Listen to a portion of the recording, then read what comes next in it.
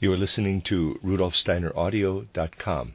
If you are listening to the podcast of this, it is located at RudolfSteiner.podbean.com. Please consider becoming a patron. As well, there are two publishing houses, SteinerBooks.org in America and RudolfSteinerPress.com in England, who are the sole publishers of Steiner into English and have given me permission to do these recordings. Please consider patronizing them as well. This is a reading of Collected Works, Volume 278 by Rudolf Steiner. Again, I'm reading 8 lectures, just the 8 lectures. There's an extensive amount of footnotes and scholarly work by Mr. Alan Stott, who is the translator of this set. This is Lecture 5, entitled Choral Eurythmy, given in Dornach on the 23rd of February, 1924. You will have seen that it is quite possible for a single individual to express in eurythmy the essence of the musical element as musical element. We have tried to show how, for instance, the triad and the progression of the phrase may be mastered by a single person. But the eurythmical expression of the musical element by a single person, from a certain point of view, is necessarily rather primitive. It is somewhat meager when presented on the stage, although most beautiful and impressive performances can be given by a solo eurythmist. It is to be hoped that these solo performances will be valued, for they are a means whereby the actual essence of musical eurythmy may be revealed. In spite of this, it cannot be denied that a musical expression can also be given by means of the concerted working of a number of persons, in other words, by means of choral eurythmy. The point, however, is that we must not merely take these things schematically, but also enter somewhat into the quality of people working together in artistic presentation. I have emphasized what doing eurythmy entails. It is work to raise the physical human being, which really only sounds in beat, to the etheric and the astral human being. And if we seek for melos as such in the astral organization of the human being, whereas we seek for speech in the ego organization, then we can perceive that which forms the fundamental basis of musical eurythmy. What you experience as astral human being usually remains stuck in a state of repose. But when you proceed a step further and present to the world that which otherwise remains in repose in the astral human being, you show, as it were, your spirit and soul nature. And it is this power of making things manifest which constitutes the most predominant element of all artistic endeavor. At this point, I will take the opportunity of alluding to a very, very remarkable contemporary phenomenon. My reason for doing so is that if, as eurythmists, you can awaken a feeling for it, it would do much to help you in the actual artistic development of eurythmy. During this course of lectures on music eurythmy, I have often found myself thinking of a very significant Austrian musician of the present day. This musician, who was born in Wiener Neustadt, opposes all modern music with extraordinary vehemence, denouncing it as bad European music. This in itself is an interesting phenomenon, and should be of special interest to eurythmists. Hauer began to study music at a very early age, between his 5th and 8th to 9th years, by playing the zither, and he progressed far, coming to the view that it does not take much to acquire all that we presently call music. We can feel in Hauer's whole manner of expression that, in a certain respect, he is inwardly extraordinarily honest. On the one hand, he came to the conclusion that what goes by the name of music today is exceptionally easily come by. But on the other hand, that precisely the musical element is missing, that we are led away from the musical element. Indeed, very much of what I have to say about the eurythmic presentation of the musical realm can be found in Hauer's writings, although he expresses it in a stark and radical way. He speaks, for example, about atonal music. I have said that the actual musical element, the spiritual element in music, lies between the notes, in the intervals, constituting that which we do not hear. And speaking about atonal music, Hauer touches on something that is very significant and true. He is of the opinion that the production of a note or chord is nothing more than an appeal to the emotions or the senses, merely a means to express externally the inaudible melos, which presents the inmost life of the human soul. Now, there is something so decadent and chaotic in the culture and civilization of the present day, especially where the arts are concerned, that your heart may well warm toward anyone who, with a certain instinctive flair, realizes that the music of today, 1924, is not really music, but simply noise, and perceives that on which the musical element depends. It is, moreover, not difficult to understand that a man who has developed by himself out of all this can be absolutely furious with all European art. And this is true of Hauer.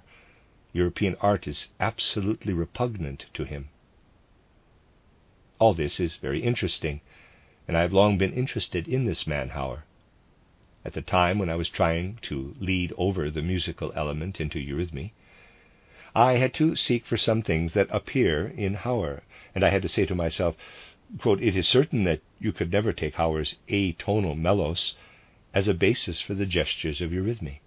Close quote. The movements of eurythmy could not be found in this way.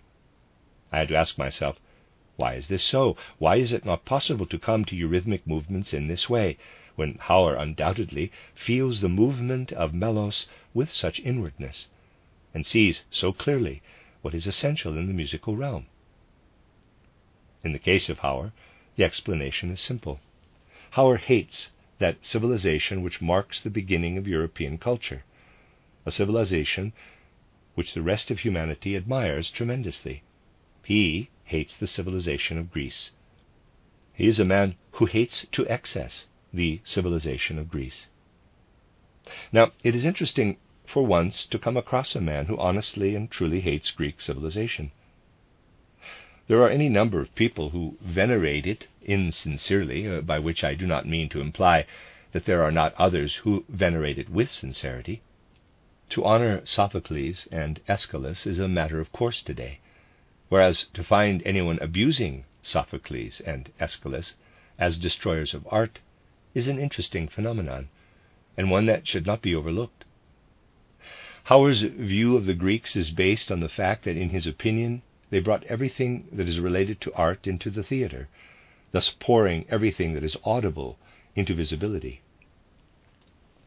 Now, after all, that is quite true. The question is whether we can also love the visible realm.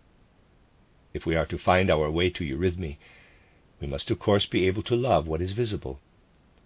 If we do not love the visible realm, honestly do not love it, preferring to remain in the audible realm, to stop with melos, then we shall never be able to find any satisfaction in Greek culture, where everything was transferred into the sphere of what can be seen and understood.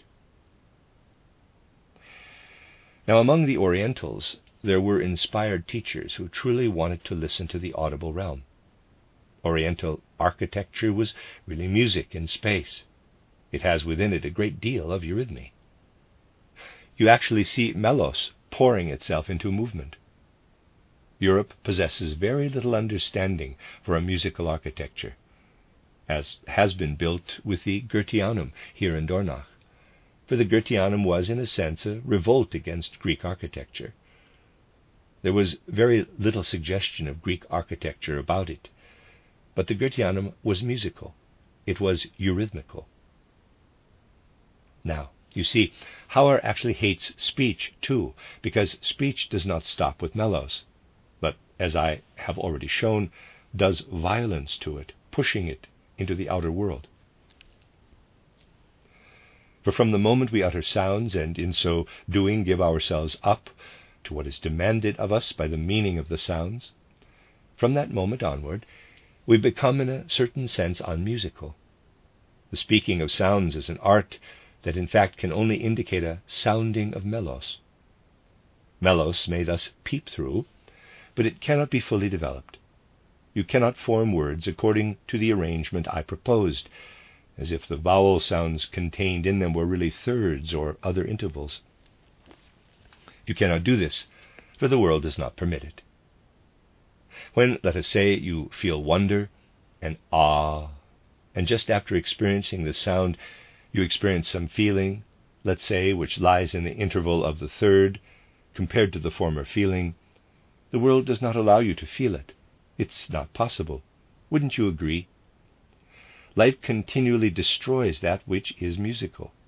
Nature, too, is unmusical. And it is not from nature that we are able to derive that which is musical. This destruction of what is musical extends to recitation and declamation. If there were only vowel sounds in speech, there would be no recitation or declamation, for the human being would always be yielding up his inner being, through pronouncing the vowels, to the outer world. There would be no declamation or recitation, for we would have to go along with the experiences of the world, and it would not be possible to conserve the musical element. That is why we have the consonants. The consonants are, as it were, the apology for the vowels. Man apologizes to himself for the fact that in the vowel sounds he follows his own experiences. And when he fits in the consonants between the vowels, it is an apology for having become so foreign to himself. When you make the sound a follow an a, forming thus either vata or balda, I have already spoken about these things, you have at the same time in the consonants, fitting themselves in between the a and the a, an apology for the succession of the vowels. In the case of that particular poem by Goethe, however, the vowels really make a musical effect, and consequently this apology of the consonants is not so much needed. When listening to this poem, a subtle musical impression would be received if the speaker could achieve a swallowing of the consonants as much as possible, so that only the vowels were audible, with the consonants merely indicated. Many other poems, however, really need the consonants. It may be said that the less musical a poem is, the more careful you must be to make the right use of the consonantal instrument, palate, mouth, lips, teeth, and so on. Then in recitation and declamation we have the apology for the offense committed by the vowels. This will demonstrate that with the vowel sounds, which are an externalization of what is inward, the human being places a kind of caricature into the world. He is no longer himself. The human being is himself as long as he remains musical. When he becomes a vowel sound, he places a caricature in the world. With the consonants, he once again recasts this caricature into the human form, and is then outside. He lays hold of an image of himself. This corresponds to the vowel when framed by the consonants. In music we go more and more inward. In speech we go further and further outward. It is infinitely important for eurythmists to feel and experience these things, to develop a rounding off of the artistic process, which is more than simply making or copying movements. Taking this as your starting point, you will also be able to feel how choral eurythmy can be effective. In choral eurythmy, we are dealing with a number of people. Let us first take the musical case. Number 1, we have a metamorphosis of the motif or phrase. We might express this metamorphosis of motifs in choral form by somehow grouping people together. 3, let us say. We will let the first person present the first motif in eurythmy by moving in the form to the place of the second person, who will now take over the second metamorphosis of the motif. Readers aside, there's a picture, figure 5, and of readers aside. The first person remains standing, the second person moves on, passing the next metamorphosis of the motif over to the third person, who now continues the form to the place of the first. A kind of round dance can be brought about in this way. It is only necessary in such a case for those who remain to continue to carry out the corresponding motifs while standing. In this simple way, where one person develops the motifs by moving while the others retain their original motifs in standing, we have introduced a new variation into the motifs by means of eurythmy.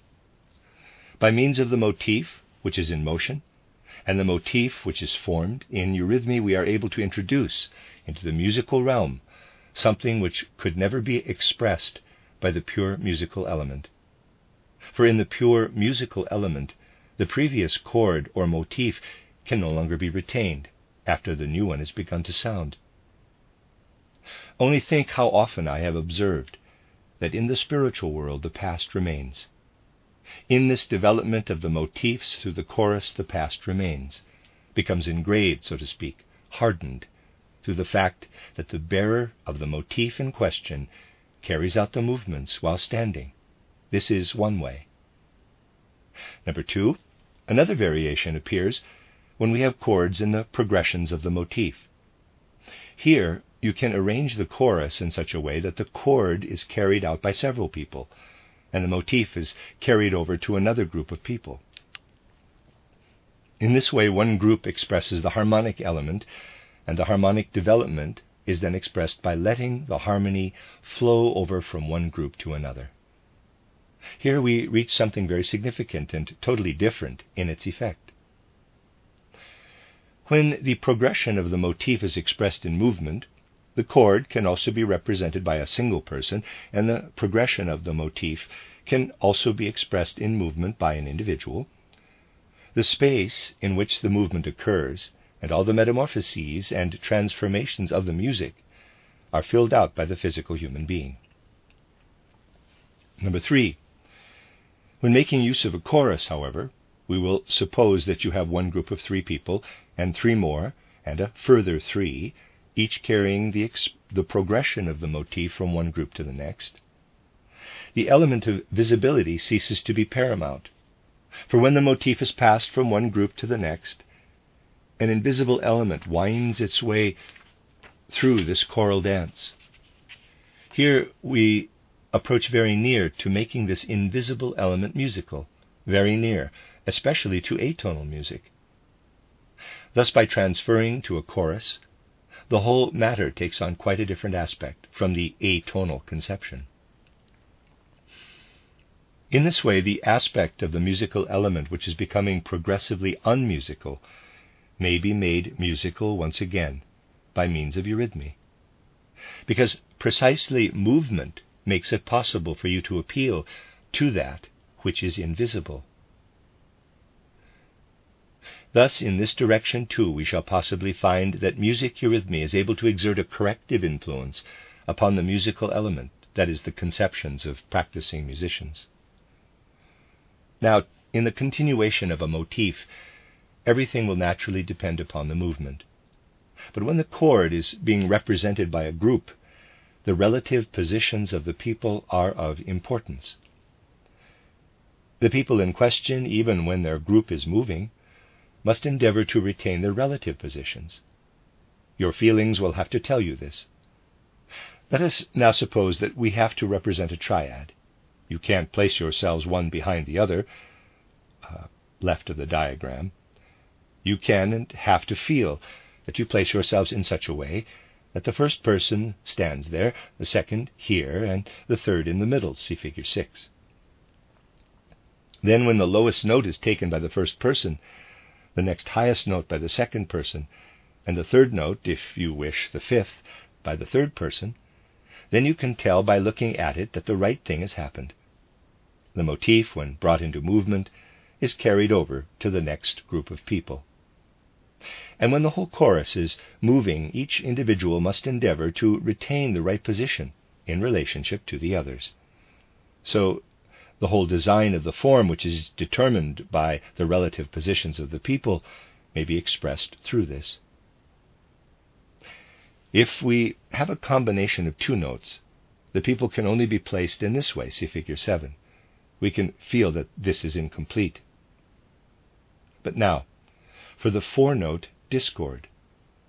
When you consider the artistic effect of placing 3 people, as we did for the triad, and observe the complete grouping, which really does make the triad stand before us, then you will say to yourself, where shall I put the fourth person?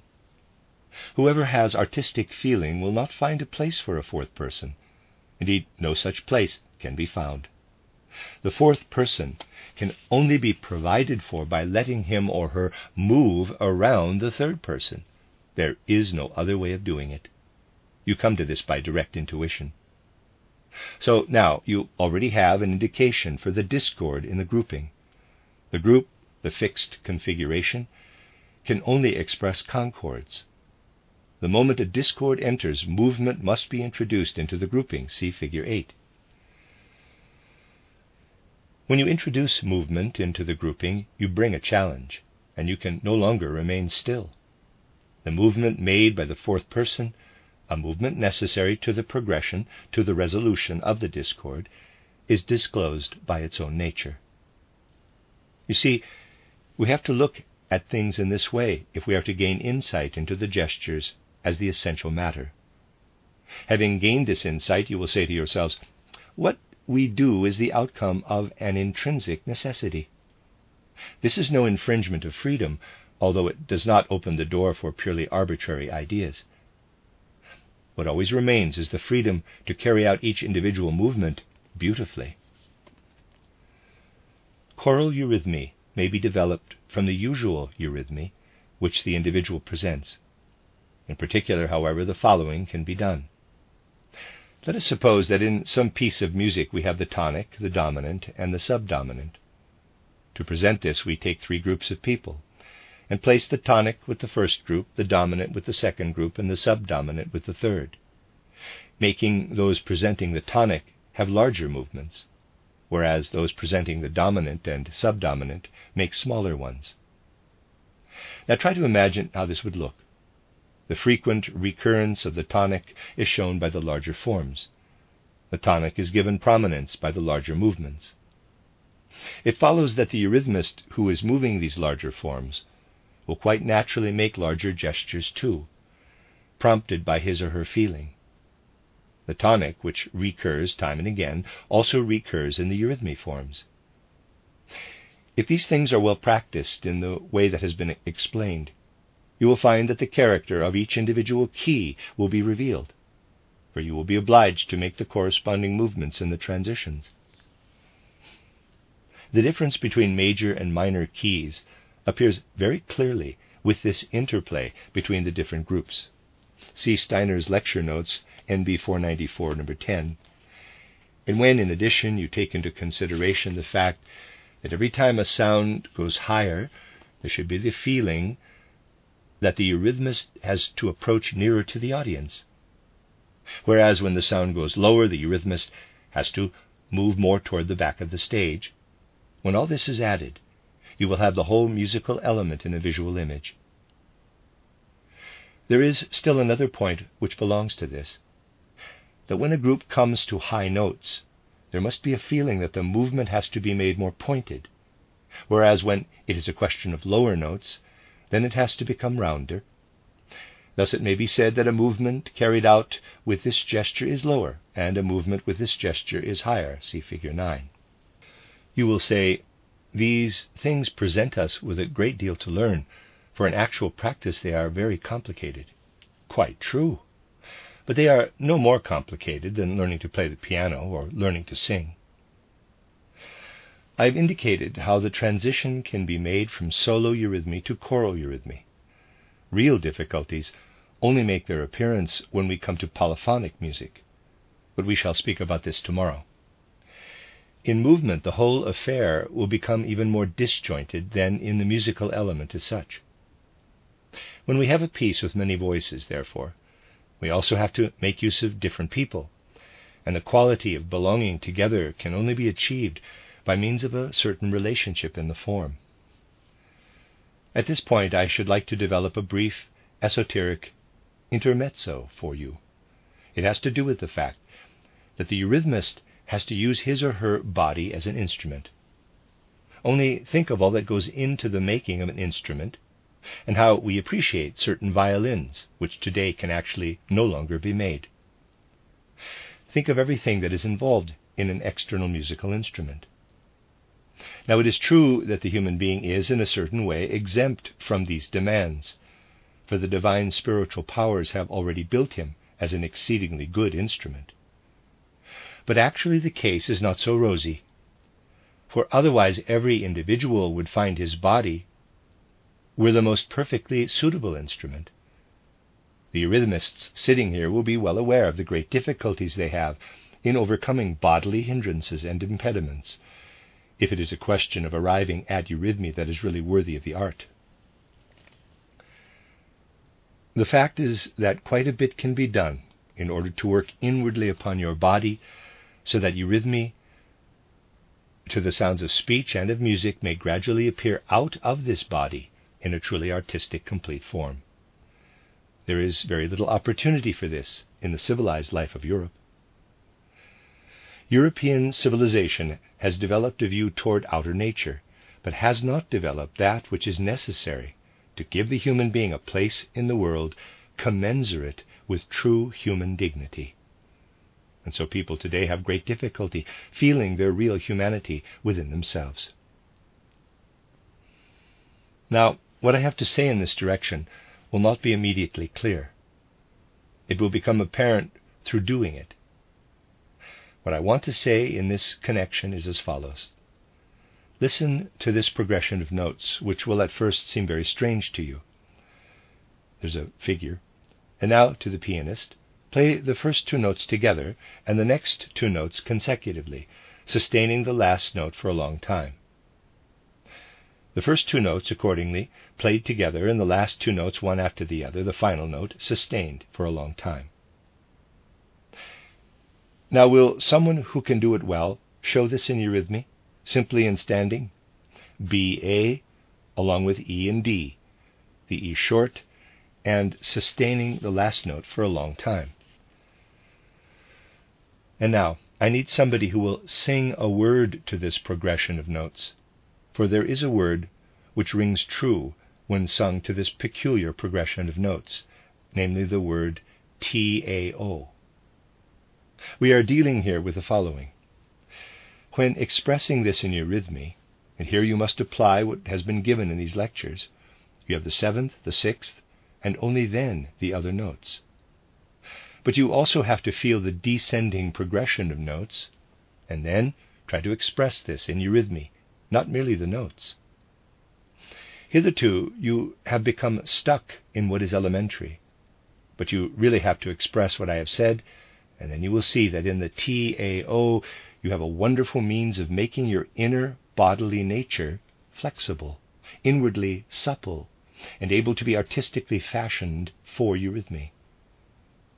For when you lead the seventh and the sixth, as I have indicated them, down into the E and the D, that is to say, you come into this second, you will see how by carrying this out, you will gain an inner strength, which you will be able to carry over into all your eurythmy.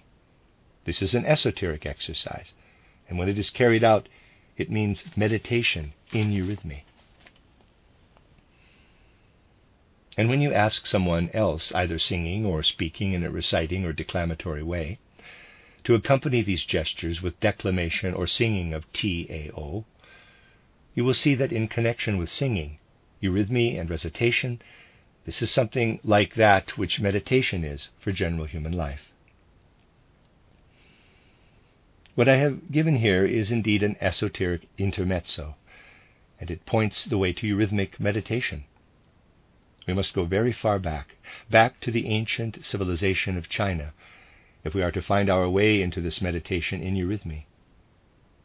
And you will understand that we can exercise a certain sympathy for someone who wants to get back to the ancient Orient in order to rediscover music, and whose feeling leads him to say, the Greeks have totally ruined music, and that is why the Greeks really had no proper musician, with the exception of the mythological figure Orpheus. On the other hand, we can love the Greek civilization for its way of entering into the sculptural, plastic element. But one thing is true, that the Greek culture with its sculpture gradually was led away from eurythmy. Here we must compare the forms of Oriental architecture, which really did transpose music into movement, with the forms of Greek architecture, which basically exhibited dreadful symmetry. Here this dreadful symmetry rules. This too had to make its appearance in the world at some point. The Greek culture did, I might almost say tragically, suffer the consequences of its civilization. It was a short-lived civilization, bringing about its own dissolution. The fault does not lie in the Greek culture. The fault lies in the fact that Greek culture is supposed to be forever reproduced in European civilization. It is, however, a kind of dissolution of this Greek element when we derive our movements directly from speech and singing, from the realms of speech and of music themselves. The difficulty people have in understanding eurythmy lies in the fact that European understanding has been, as it were, frozen into the reposing form, and is fundamentally no longer able to live in movement. The reposing form, however, should be left to nature. When we come to the human being, we have to enter into movement, because the human being transcends the reposing, purely sense-perceptibly visible form. This is what I wanted to say to you today. The end of Lecture 5.